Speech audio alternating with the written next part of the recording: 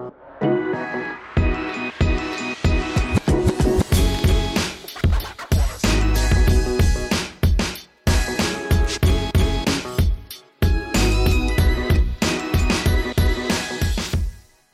Jessica Minhas, and welcome to I'll Go First. I am the host of the I'll Go First podcast. I'm also the founder and CEO of I'll Go First.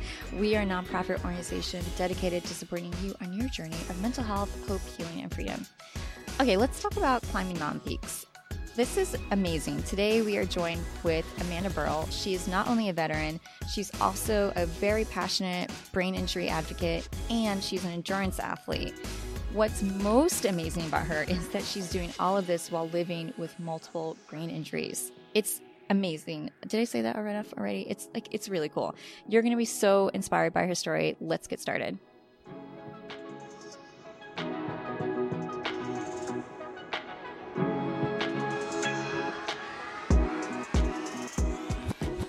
Welcome to I'll Go First. I'm Jessica Minhas, and today I'm joined by a new friend, Amanda Burrell. She is a journalist, a veteran, which is really cool. Today is Veterans Day, and she's also an athlete and a very impassioned advocate.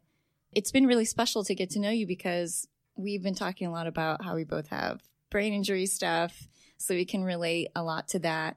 I wanted to bring you in today because not only are you a veteran, but you are just doggedly determined to get to the bottom of healthcare for yourself, but also on behalf of a lot of others. I know that that's very meaningful for you. I wanted to start at the beginning because something that I loved that you said when we first had a chat was that you're not the typical veteran. When we think about veterans who are struggling with healthcare, that's actually not a part of your narrative in that it's visible. Right. And yeah, it's funny because I would say I am the typical veteran in some ways, but my outcome is atypical. And it is Veterans Day, and I'm proud of my service and thankful for everyone who has served. But the state of Veterans Affairs is dismal right now on the mental health side. A lot of people leave the military, as I did, with a physical injury, a head injury. I was chronically post-concussive for several years and walked out the door with a bunch of mental diagnoses. And I really had to fight to overturn those and eventually get the help I needed. So I believe that leaving the military and getting a bunch of mental health diagnoses and the medications that go with it is very typical. But fighting as hard as I did to overturn those and eventually turn to the private sector as I did to get the help I needed and now know exactly what's wrong with me and move forward in life in a much better place, that is not typical. And that's why I speak out so much about post-concussive syndrome and brain injury, because I do believe, as you know, how it can affect your life. Yeah. It's very easy, especially with women being over 2 times more likely to get a mental health diagnosis when they walk in the door of a doctor's office on the first visit. I do think it's a chronic problem. I hate that word chronic, by the way. Really? Why do you hate it? I do, because chronic, having been in this sort of like limbo of the medical field for so long, I see a lot of times people settling for, I have a chronic illness, or I take all these medications. Oh, so you see it as like kind of you're settling in your illness. Right. Tell me more about that. How can you put some more words to that? Yes, absolutely. I believe that everything has an underlying cause, and especially talking about veterans, especially today, there should be more of a focus on therapy and finding underlying causes of issues rather than settling into, I have a chronic illness. And I see that a lot. And that is something I've seen rampant in the veteran community. And that's why I speak out. I could be sitting right here today with my 4 mental health diagnoses and all the medications that came along with that. But instead, I know that I have a physical and neurological problem, and I don't take medication. That's so interesting because the author Susanna Callahan just came out with a new book. Her first book was a New York Times bestseller called Brain on Fire, and her second one is called The Great Pretender. And it was so interesting because I went to her book release right before you and I got together. Mm-hmm. The Great Pretender is a lot about how do we diagnosed psychiatric issues. And similarly, she was diagnosed with psychiatric issues when actually she had an underlying antibody mechanism. So talked a lot about these organic mechanisms that present as psychological, psychiatric disorders or illnesses when actually it's more of a organic body-based issue. Absolutely. I went years fighting these diagnoses once, I believed them at first because I didn't have any other explanation as why to wouldn't you believe I them? couldn't find my words and why I couldn't see straight or walk in a straight line. These are classic brain injury symptoms. But it took me having a really bad fall and smashing my head and busting my neck and my jaw and my eye. Wait, when was that? That was the second TBI. That was in 2014. So I jumped ahead. That's my fault. And maybe that's a reflection of the fact that we both have brain stuff and I didn't really set up context. So sorry to everyone listening. I jumped right into my notes. I'm a little frazzled this morning, but let's actually take a step back and set the scene a little. You went to Boston University and you were in ROTC. Mm-hmm. And then after completing graduation, you decided to become a naval officer. And I know that kind of the military runs in your family. Your dad was in the military as well. I went to college on the government's dime. So, hey, I mean thank them for don't something. sell me short. I took advantage of that deal. Boston University is not. It costs a pretty penny. It's not a weekend job sort of paying for university. Exactly. But yeah, then I was commissioned the day after graduation and entered my service. So you served for 5 years altogether. 6 on active duty and then an additional 2 as an active reservist and then several more as a more inactive, to show up once in a while reservist. So it was actually quite a haul, 10 years. When I look across the table to you and everyone listening, you'll see in the show notes and sort of all the links that we provide, Amanda is stunning. And it's really she's sort of mesmerizing to to behold. You're actually biracial. Yes. Yeah. Your dad is the one that... My dad is Scotch-Irish and my mother's Vietnamese. So in one of the articles you have done, you talked about how determined your father is, how he's very macho, and how when you got injured for the first time, there was sort of and I think maybe this is the nature of the military, correct me if I'm wrong, there's just a dogged, you will get through this. Right. Yes, another appropriate topic for Veterans Day, but it's also a mentality I grew up with. To be fair, my dad had been in the military during the Vietnam War era, and he was there. And my mother also grew up in Saigon. She existed in Vietnam from 1949 to 1975. That's wild. Prime warriors. So I think grin and bear it was instilled in me. But also, when I first got hurt in 2003 while I was in the military, during my first deployment, I reported to my ship in November 2002, and we deployed right away. It had just come back from Afghanistan stuff, but Iraq was going to start soon. Yeah. So we brought a bunch of Marines over, and our ship got converted to a prison. And that's all declassified now, but there had to be a prison because a war was going to start, and there had to be a place to bring people. Just given the way our ship was set up with a big empty space inside, we were able to take all this fencing and caging, more or less, and create a prison. So that's where I worked and where I was when the war started. I'm trying to imagine this petite, gorgeous woman on this naval ship already with a lot of males. And then now your job is to be on guard in the prison for these Iraqi. Well, it was funny because there were 395 sailors on my ship. And then, there weren't many females running around. There was me. I had my own room because of it. That was great. But then we would bring on 1,000 Marines, and those were all men. And then obviously any of the prisoners we brought on, we left the Marines in Kuwait so that they could do, Marine invasion stuff. Yeah. And then all the prisoners we got were also male. But as an officer, I was standing a different watch than sort of I wasn't marching around guarding the prisoners. I had a different form of work. But when I was standing the guns liaison watch officer role, I would walk through, even though I wasn't supposed to, but I just wanted to see. And I would get the craziest looks, like disdain from the prisoners. These are conservative. Oh, yes. And they're pissed because they've been taken in. They're not happy to begin with. Yeah, that was interesting to me. But what happened was, after a watch, I was stuck with the midnight to 4 a.m. watch every night because I was new. I had just checked on board. Okay. I was the only junior officer who had just checked on board. And I was the only woman. It was just natural that they'd make me stand the mid-watch. But one night, I'm not going to pretend I remember the details exactly. Yeah. I just know I got off watch at 4, but at 6 a.m, I was found unconscious. And, the details aside, we know that I had no idea what had happened, that the next 3 months are a complete and utter blur, that I start reporting. And this wasn't evident to me until much later when I got my hands on these old records.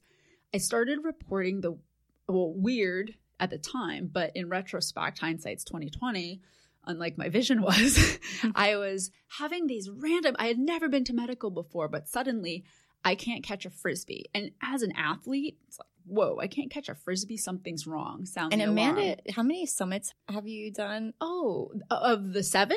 Yeah. 3. But I mean, like a lot of other and you're about things. to go on your 20th marathon? New York 2020 will be my 20th. So you not being able to catch a Frisbee is like a pretty big deal. Like what's up with that? You're on the cover of Runner's World. You're not just like a hobby Frisbee player. I always professional. fancied myself like I can do the roundhouse soccer kicks. But you can actually do right. I wasn't imagining this. So yes, suddenly not being able to catch a Frisbee. I also couldn't. I would describe it as, why can't I read? That was sort of my desperate plea. And the truth was, I would start to get this raging headache. So as one of my collateral duties was intelligence officer, so I would take all this intelligence coming in, and I just cut and paste all this stuff and create a brief. And I was horrified. I'm confused. And then I would just read it off the PowerPoint or the paper to the captain. And I was hardly able to get through with the academic or word-based parts of my job, which is why I became a rescue swimmer, because I didn't have to read anymore. Yeah, and again, this is just Amanda's nature. So Amanda, what I hear you saying is you're talking about how like you have to copy and paste briefs, which are actually, that's not necessarily an easy task, but talked a little bit about adapting. I think it's just funny that your version of adapting is becoming a rescue swimmer. You actually posted something on Instagram today about it. There were 55 recruits vying for 8 spots as rescue swimmers. I know it was that close, but we started with 56 people. That there's like a weed out week where they beat the shit out of you. This was for rescue swimmer school. And you were the only female. Right. The whole time. And it's funny because that's not really a job for an officer, but there were 2 officers and I was an officer. So it was just all odd that I was even there. But I had lobbied so hard to go because after this head injury, which I didn't even understand, it was like the big change. What happened to me? And, as we always say with brain injury stuff, hindsight is 20/20. In those moments and these choices that I was making and these adaptations, it wasn't, something definitely happened to me and now I have to adapt. It was this sort of underlying, bubbling knowledge that things weren't right and that I had to find what I could do, what I wanted to do, where those 2 things overlapped, and just go for it. Yeah. Yeah, that makes a lot of sense. I mean, for me, for sure, I know that when I first started getting sick, then it was, I'm trying to check off things that I can do instead. So I remember I took a graduate program. I actually don't even know how I completed the graduate program, honestly, but it was like, well, I'm not able to get this stuff done, the goals I had set out. This is kind of easier because it's like a checklist. Going to school is like kind of nice because you just do the work and check it off. It was a great way for me to buy time after I got out. But I mean, not everyone's buying time version is like becoming a rescue swimmer in freezing cold water. Right. One of the things you said about being a rescue swimmer is that you're doing resuscitation in freezing water with your triage in freezing water. Right. It's so odd. And as someone who's done a lot of wilderness triage and first responder courses, I remembering like the way we would have this metal basket and try to get people into it and then try and splint them and do all of this stuff. I am almost impressed with who I used to be. Now I'm just boring. I'm like, anyone go walk up a mountain, but that was crazy shit. Again, Amanda plays down, but also just to set the scene a little bit for you, quote, walking up mountains. You summited Mount Kilimanjaro. Is that the one right after you were doing traumatic brain injury rehab?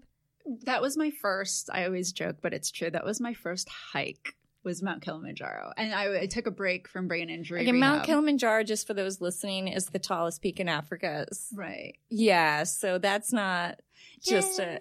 It is kind of a hike, though. We have to work. We're going to have some side conversations about how extraordinary you are and these feats that you do in spite of illness. And on that note, like one thing that we talked a lot about, it's really hard to be believed and that women already are not believed.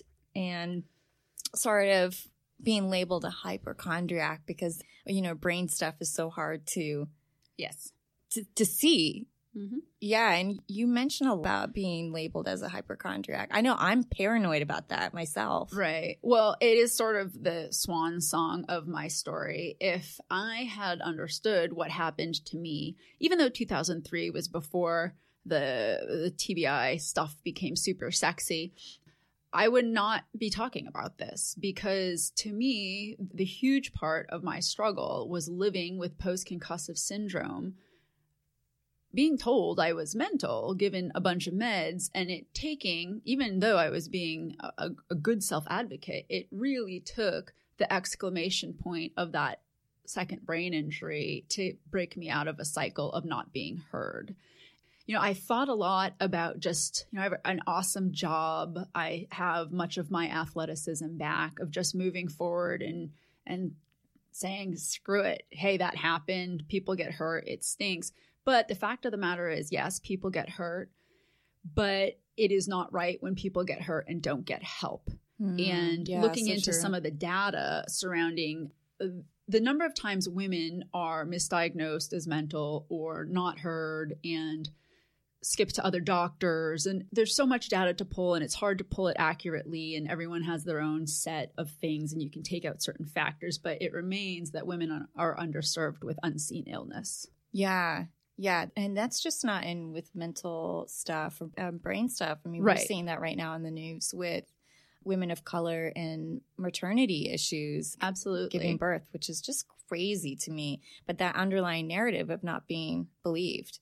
Oh, absolutely. And I think it's a bigger epidemic than we know. I know that I am the most assertive person I have ever met. I mean, she really is. If you haven't gotten that yet. And it still took me a really long time to figure it out. And not everyone has the, quote, luxury of falling into a second brain injury to really show that, hey, these symptoms I've been having the whole time were related and, you know, able to excavate my old record, which had been digitized by then. And you had a sense that it was like a brain injury situation, not a psychiatric thing.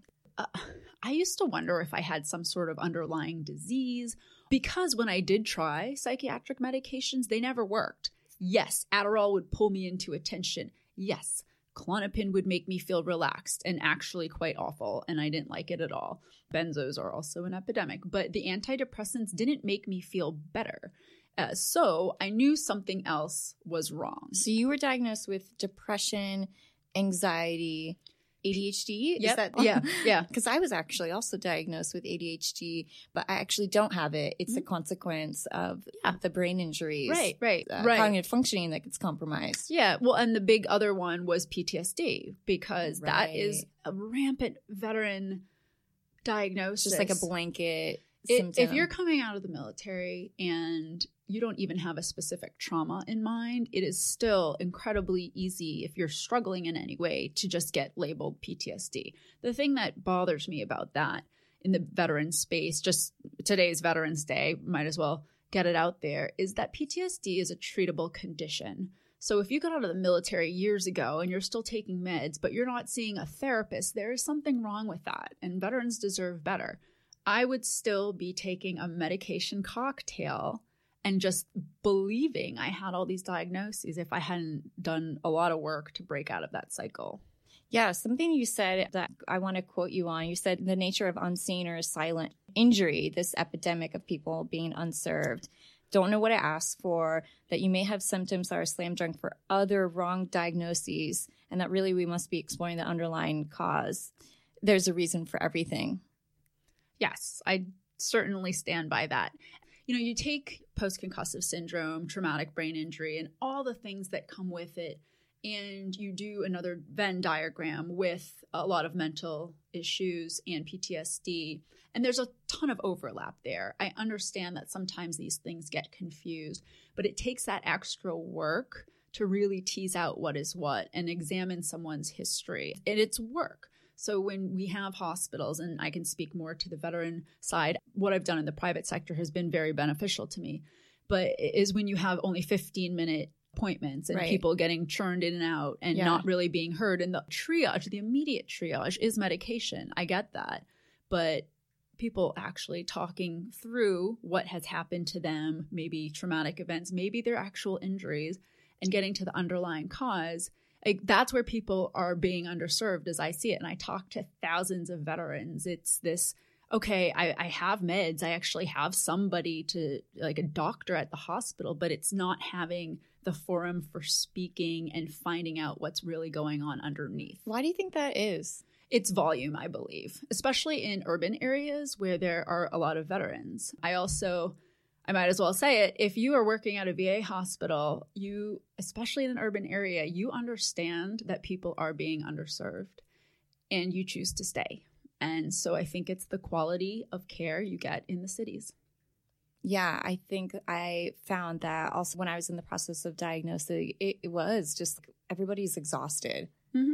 And if you have a complex issue, which brain injury is a complex issue. It's so confusing. And it's like, I don't know if anyone would believe that speech has been the biggest problem for me in my adult life. And I've done a lot of speaking and I've talked on TV and I'm talking to you right now, and it probably doesn't sound like anything's wrong. But just last week, my speech therapist and I discussed how much of my bandwidth goes to finding my words and trying to sound normal. And that takes away from everything else. And that's just a tiny slice of brain injury. I think that's been hard for me. And I was so relieved when we had that conversation about that similar thing, because my doctors have been like, word finding is really difficult for you. And in my head, I'm like, oh, shoot, that's part of my cognitive stuff, kind of. You know, I just can run into like a hamster wheel of like, oh my God, is it degenerative? What's happening? Right. When I can't find words. And then that paranoia just builds up. But something that was so illuminating, you talked about how that actually might potentially be an auditory issue rather than like a cognitive issue.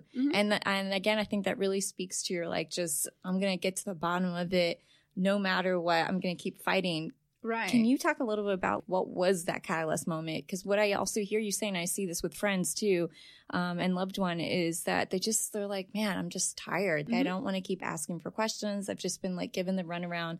What was it for you, and what keeps you motivated to like keep digging? It took a while for me to really dig my claws into something that felt aha-ish, because even after that second brain injury, I was out of the military by then. Dealing with the VA was very difficult because they downplayed all of my problems because my IQ still tested high. There was still confusion in me sort of wandering a bit and finding NYU Rusk. I bow to them and their concussion center for helping me through. And I did all my surgeries there. How many you've had?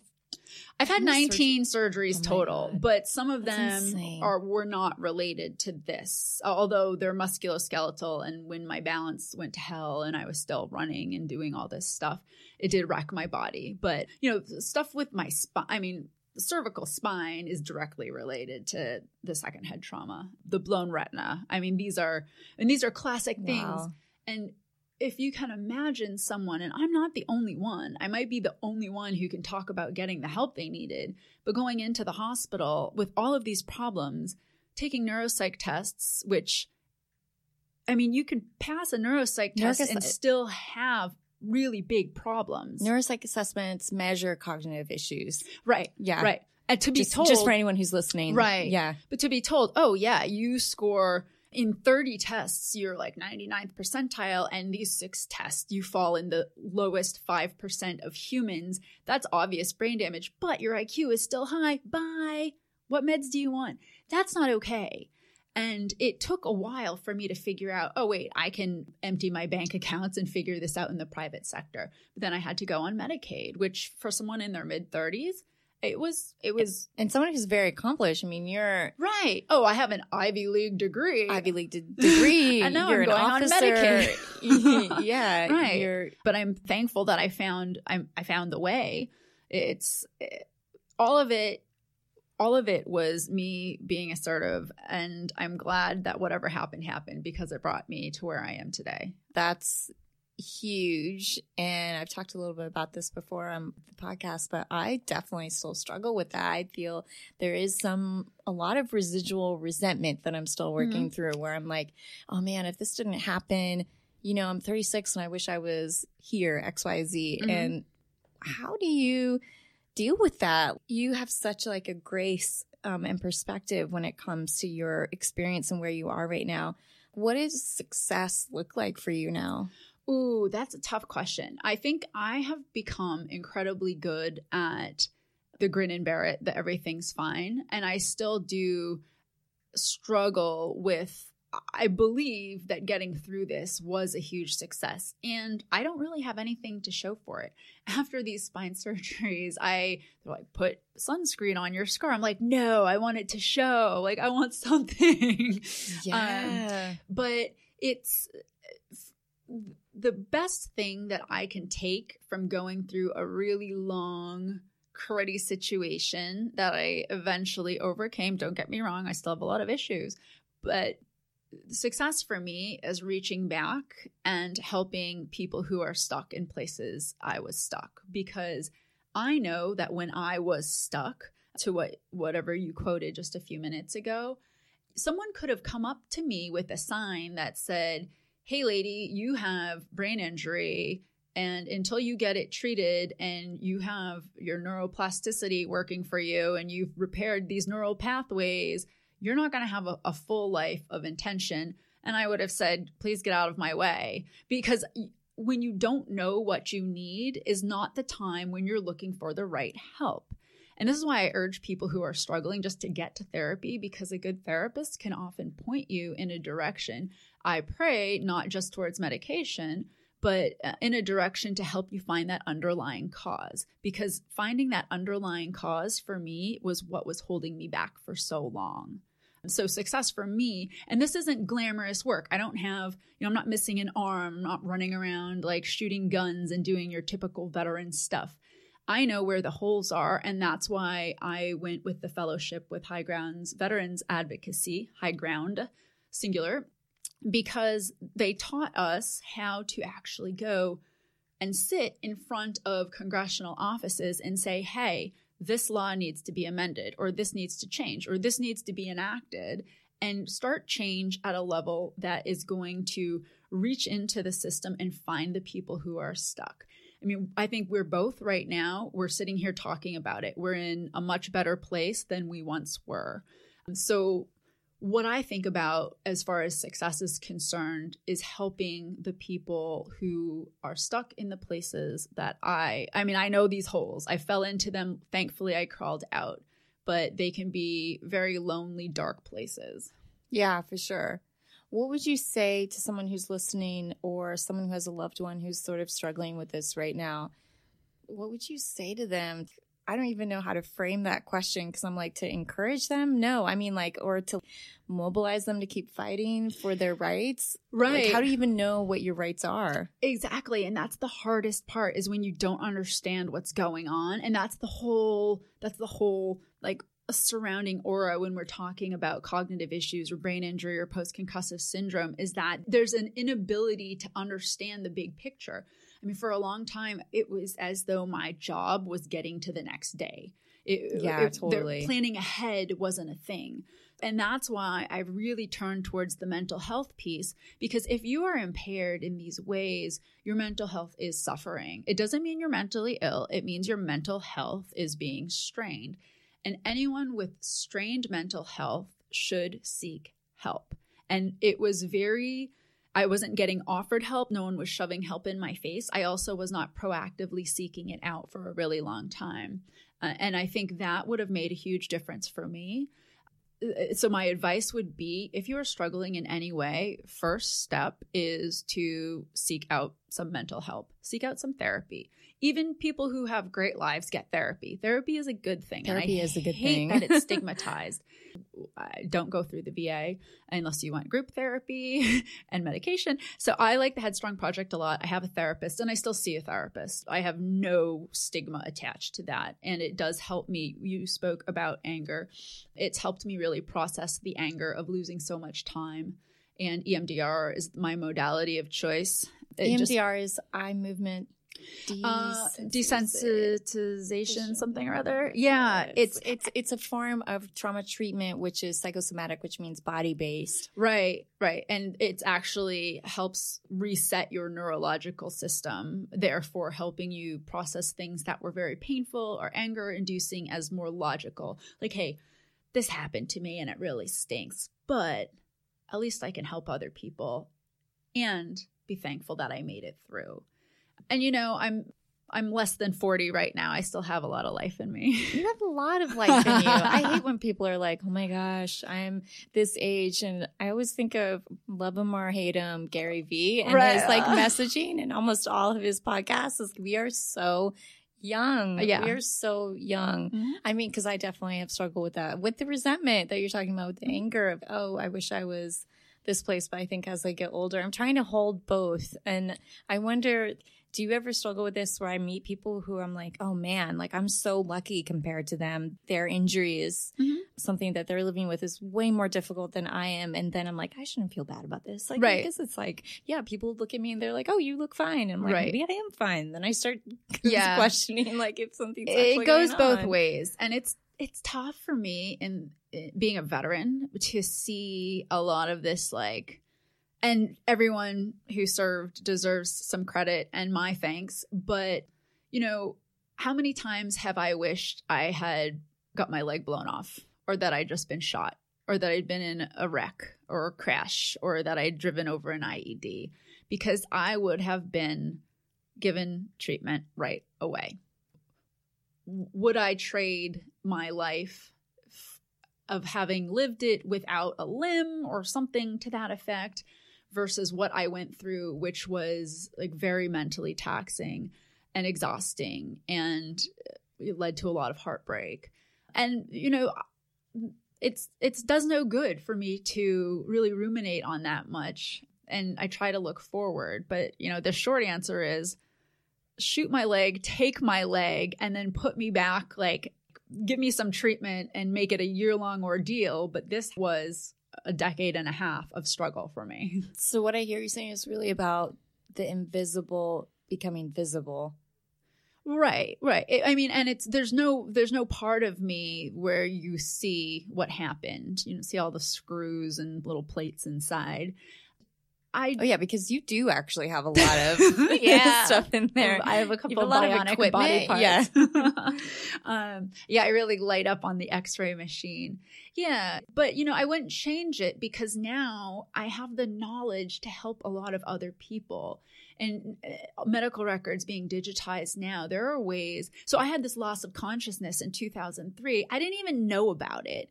The documents were shoddy, handwritten, but they were scanned in eventually, and a really clever person at the VA hospital was able to go through some sort of wall and look at these old records. Wow. And we were like, oh my gosh, we have all this. This is like slam dunk the information we needed a really long time ago. But now that these things are digitized, to go to Congress and say, hey, there needs to be some sort of a law or an amendment to an existing law that screens for loss of consciousness and double checks that this person has had a TBI screen. Because loss of consciousness almost always means some sort of concussion, or, some people have concussion and it's just a week or two thing. There are people who are prone to post-concussive syndrome. So, and that can really escalate. So you can have like a predisposition. Absolutely. Right. Okay. And I think that's so valuable that you say that, because it also makes me think about something that we talked about, which is people think that like, oh, you're a veteran, traumatic brain injury makes sense, that could be part of your stuff that happens. But you had mentioned this, and I thought that was so illuminating, which is we have to also be thinking about, for example, people who are in domestic violence situations and their propensity towards traumatic brain injuries.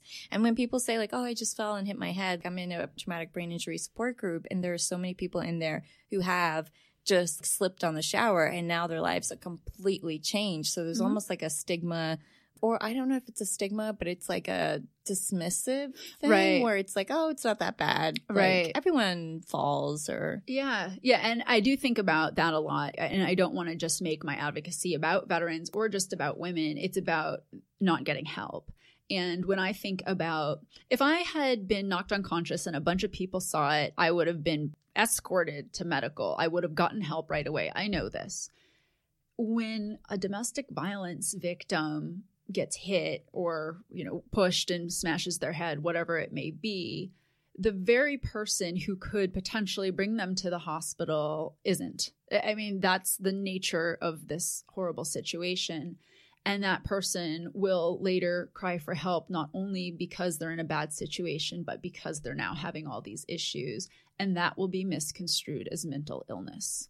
And I see that epidemic as even more horrifying and under the radar as, veterans with traumatic brain injury. But I do think, I live in Harlem, and I've seen, I think I might have mentioned this when we talked before, I've seen kids fighting after school. I cringe when I see anyone's head getting hit, and I just want to run in and say, no, you have to go to the hospital now. This could lead to a lot down the road. Or friends whose kids play, friends, of course, because I don't have any kids yet, who play soccer and they headbutt balls. Yeah. And I get really paranoid about this stuff, but it's all for good reason.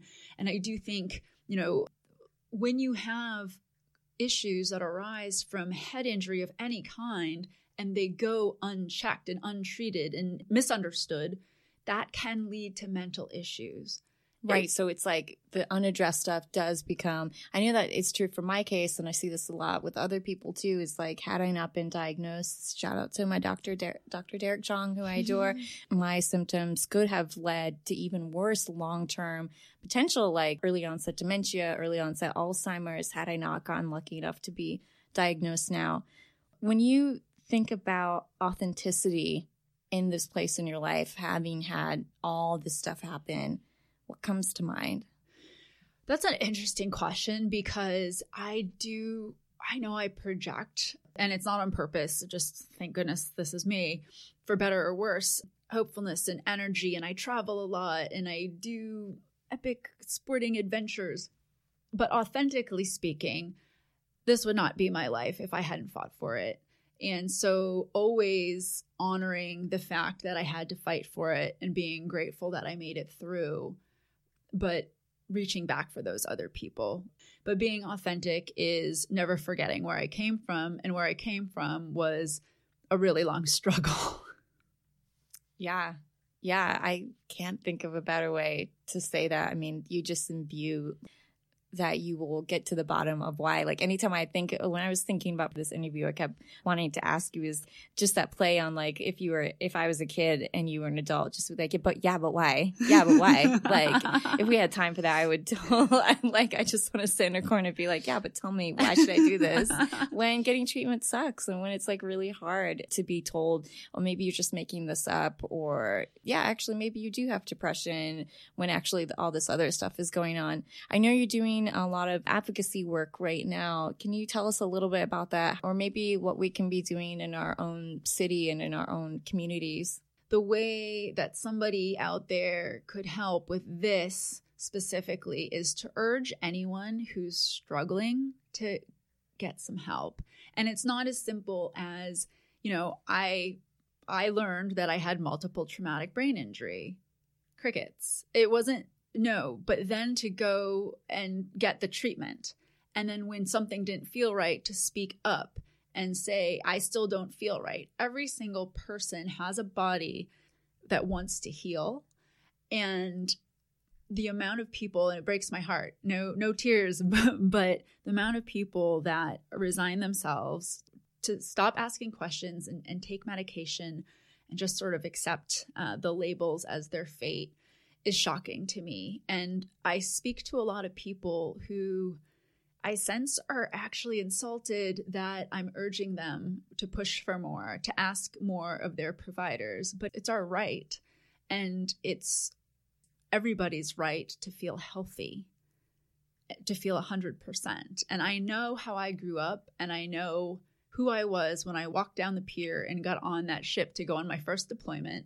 And I will never forget what it felt like to think clearly and to be a bomb-ass athlete. And I don't think clearly, and I'm not a bomb-ass athlete. And until I feel that I've done everything I can to fulfill those, I don't make it my 24/7 life's work. I understand I do have some limitations and probably always will, but taking care of myself is a huge part of being able to take care of other people. So the number of people I talk to that aren't taking care of themselves is shocking to me.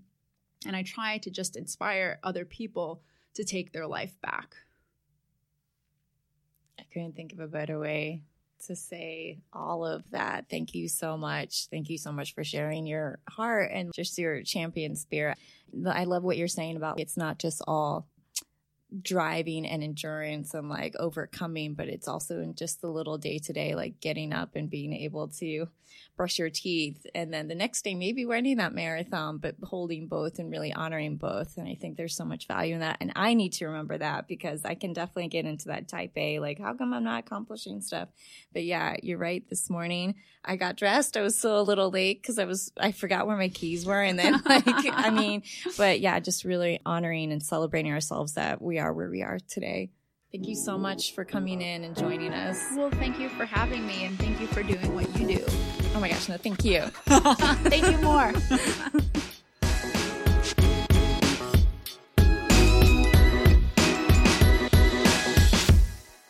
I'm Jessica Minhas, and thanks for joining us on I'll Go First. We are a 501c3 nonprofit organization. Our mission is to uplift and support you in your journey of healing. If you like what you heard, please subscribe, comment, and share. And if there's a topic you'd like us to dive deeper into or would like to share your story with us, we are available on all major platforms at I'll Go First and www.illgofirst.com. We'll see you next time.